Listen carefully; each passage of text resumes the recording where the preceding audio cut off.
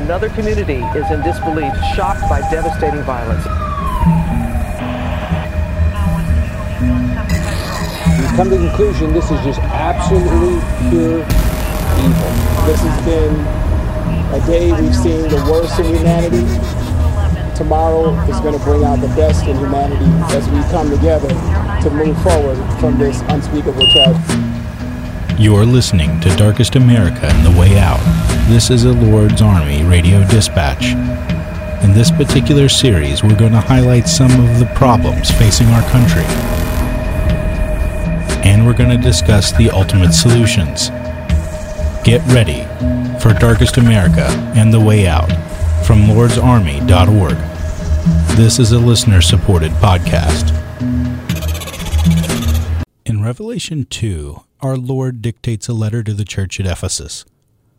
The church at Ephesus had some amazing leadership, being led at one point or another by a who's who among the early church, including 2 apostles. The church was incredibly theologically sound, and indeed our Lord praises the church for their discernment. But then he gives this dire warning. I'm reading from the NASB.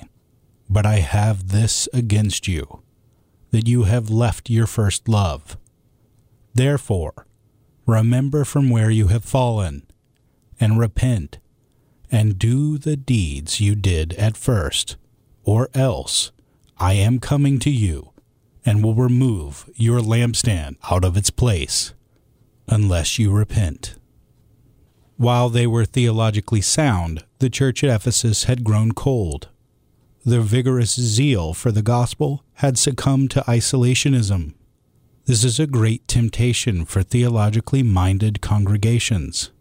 It can be tempting to focus so much on our own holiness that we forget that we are on the battlefield and that people all around us are dying every day. So what's the story for the church of Ephesus? Did they turn it around, or did they lose their lampstand? Sadly, despite having such church leadership at the start, like the Apostle Paul, Timothy, and the Apostle John, by the 2nd century, the Christian church in Ephesus was gone. Even today, located in modern-day Turkey, Christianity remains officially illegal and is only practiced by less than 0.2% of the population. Their lampstand was removed. Now, I would like to introduce you to someone. All right, so tell me, who are you? I'm your cousin. Yes. And that's how we know each other, and that's good. Right. I'm Ross Smith. I'm pastor of worship and families at Grace Baptist West Asheville. I have a wife named Sarah and 2 little girls. One's 5 and the other 3 months. My 5-year-old's named Autumn, and my 3-month-old's named Edith. We've been here in West Asheville since October of 2018, and yes, we're serving in a revitalization called Grace Baptist in the heart of West Asheville. Asheville is a city that is well known for being unique in the region. At our church, we have an older congregation, and they will tell you about the glory days of how it used to be. So Asheville's divided by the French Broad River, east and west. And west was the blue-collar side, very tradesman-oriented, small homes. Essentially, if you needed something done and you lived in East Asheville, you'd cross the river and get it done. But essentially, there's an older lady in our church that used to talk about going to homeroom in high school. And this was back when there was only one high school in Asheville. And they'd make fun of her in homeroom. Well, how'd you get here? You swim the river? You know? So there was this stigma in West Asheville.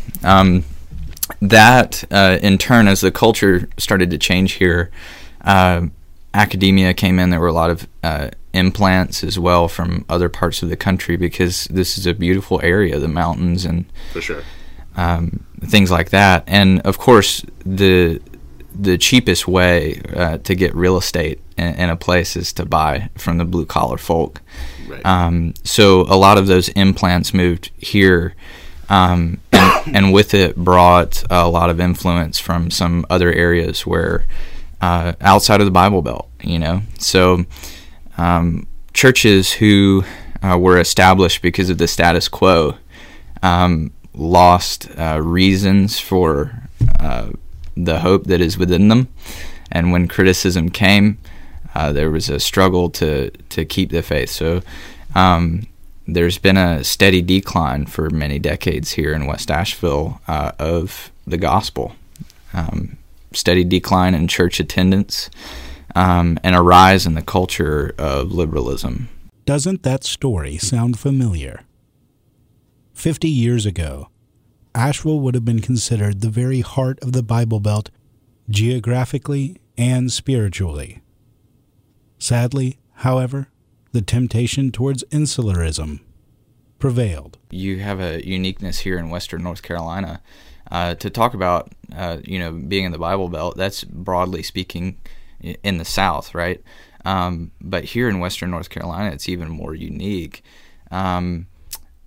You have churches here who were for lack of a pastor, and there were so many of them, so many congregations here. You also have, so in Baptist churches, you have congregationalism, so you hear about church splits and things like that. Right. And that just multiplies churches here, but it doesn't multiply Christians, right?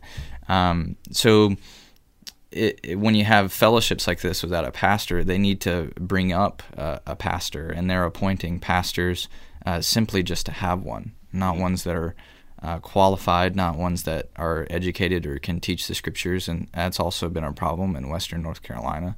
Sure. And that leads to a plethora of issues, but frankly, just the loss of God's word being proclaimed in truth. What's the cure for the problem facing an area that can largely be considered post-Christian?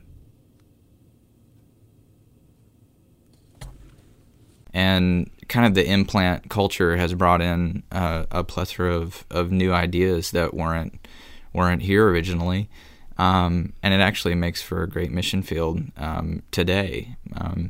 So we at Grace are hoping to restore the scriptures in people's minds and hearts, and equip them to be on mission right here at home. What's the cure for the problem facing an area that can largely be considered post-Christian? It is the proclamation of the word, and all of God's counsel. The Lord in the Great Commission tells us we're to teach all that He has commanded us. So at the heart of that, of course, is the central message of the gospel. How can one be saved? You have people here who have an exposure to evangelicalism. There's people here who are, and this is countrywide, not just Asheville, but and in the world, even the gospel has been proclaimed in a great deal of places. And for the most part here, there's this sense that Christianity can be rejected because of its cultural stigmas. And what we want to do is proclaim the truth and essentially lay the groundwork that each one of us is created in the image of God. Each one of us is a sinner. If we believe in a holy God, then we must be reconciled to Him, not by works, but by faith in a means that He has given, which is the blood of His Son. And proclaiming that truth here is as foreign. I mean, you could speak gibberish. It's as sure. foreign to some people, the proclamation of grace, and that in itself is a testament to a lack of mission in the church in America for many years. The fact that people in this community don't know what grace is, while they seemingly know Christianity enough to reject it, is a problem. Street preaching can get a bad rap because it's often associated with an unloving hate-filled message. But that's not the gospel. It doesn't have to be that way. So I've heard around here, actually, that there was a kind of, I assume, independent fundamentalist fellow who paid for, prior to having more technology, paid for large megaphones to be installed on the top of his car. And he would actually drive through West Asheville, only West Asheville, and proclaim, hellfire and depravity and right. and sin, of course. But there was a lack of good news, Right. Exactly. which is that's the gospel, right? Right.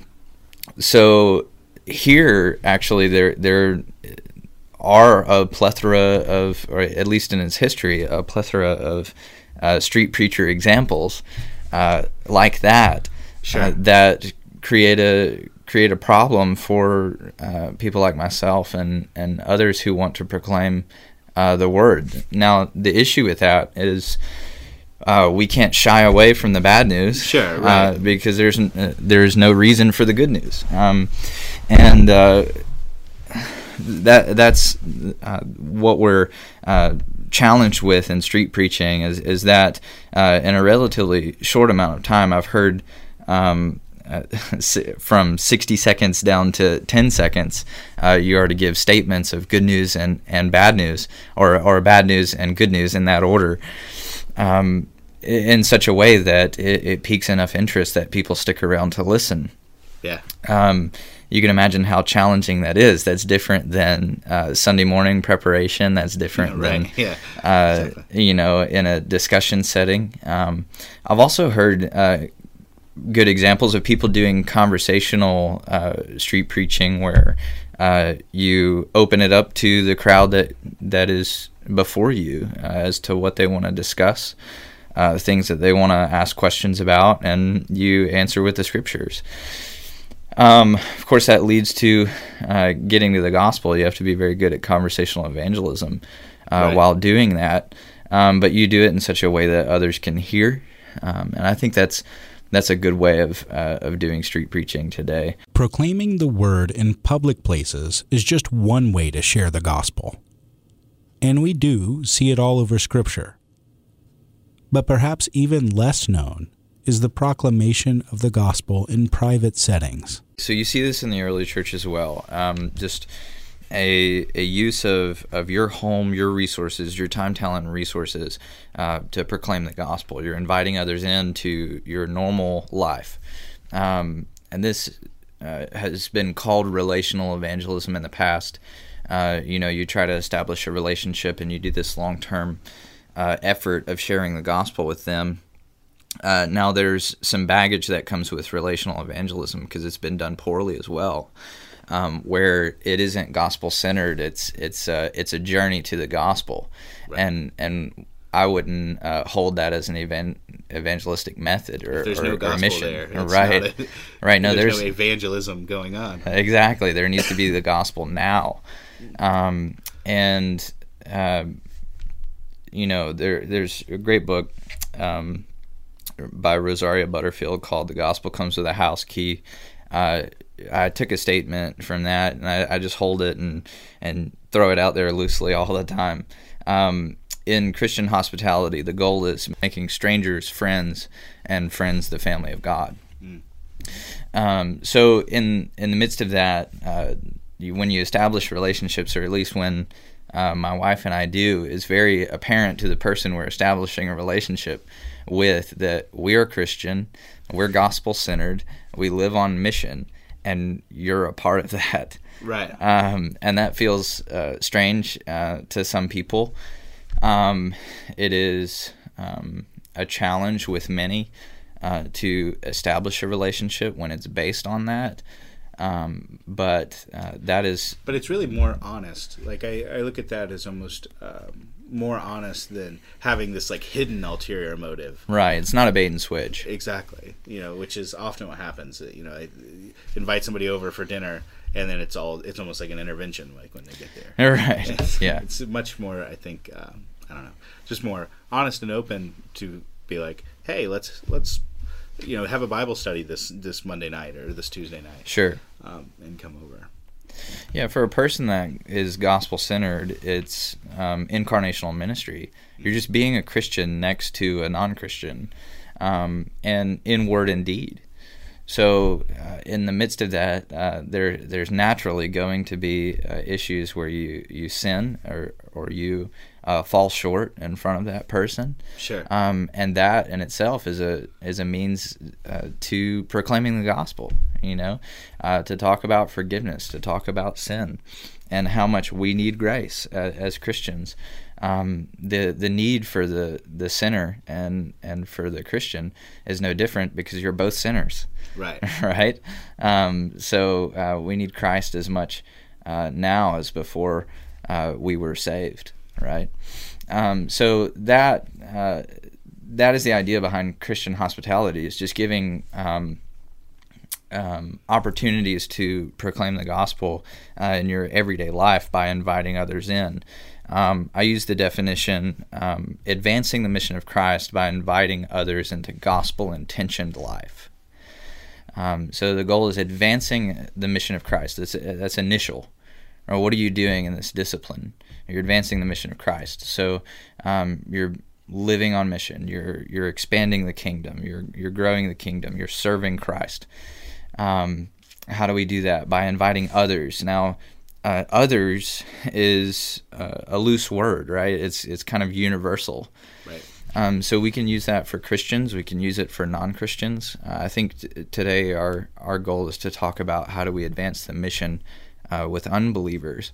But by saying others, we're saying weak Christians, strong Christians, friends, family, and neighbors. Yeah. Prisoners, right? The oppressed, the orphan and the widow, the stranger. So inviting others into gospel-intentioned life. Well, what kind of life is a Christian supposed to have other than gospel intention? Right. We rest in grace. We rest in forgiveness. We walk in faith. Those types of things. Now, it just makes sense with all of your time spent living a gospel-intentioned life that it would lead to amazing opportunities for evangelism and mission if there was someone there to see it. Right. Right? So it's important to invite others into that. Your life, in public and in private, should be gospel-centered. You should focus on your own personal holiness and your own personal walk with God. And with that, do not forget your first love. Do not forget the gospel and those around you that need to hear it. Thank you to Ross Smith, and thank you for listening. This concludes this particular dispatch from the front lines of the Lord's Army. If you want more information or content, like us on Facebook, follow us on Twitter and on Instagram, and subscribe to us on YouTube. Apply what you have learned in this episode. Remember, you do not become a great man or woman in Christ without taking action. One easy way you can help spread the gospel right now is by subscribing to our podcast on whatever platform you're listening on. Also, just by liking us and leaving us a review, you can have a massive impact in how many people we reach. Go out there, take action, join the battle. LordsArmy.org.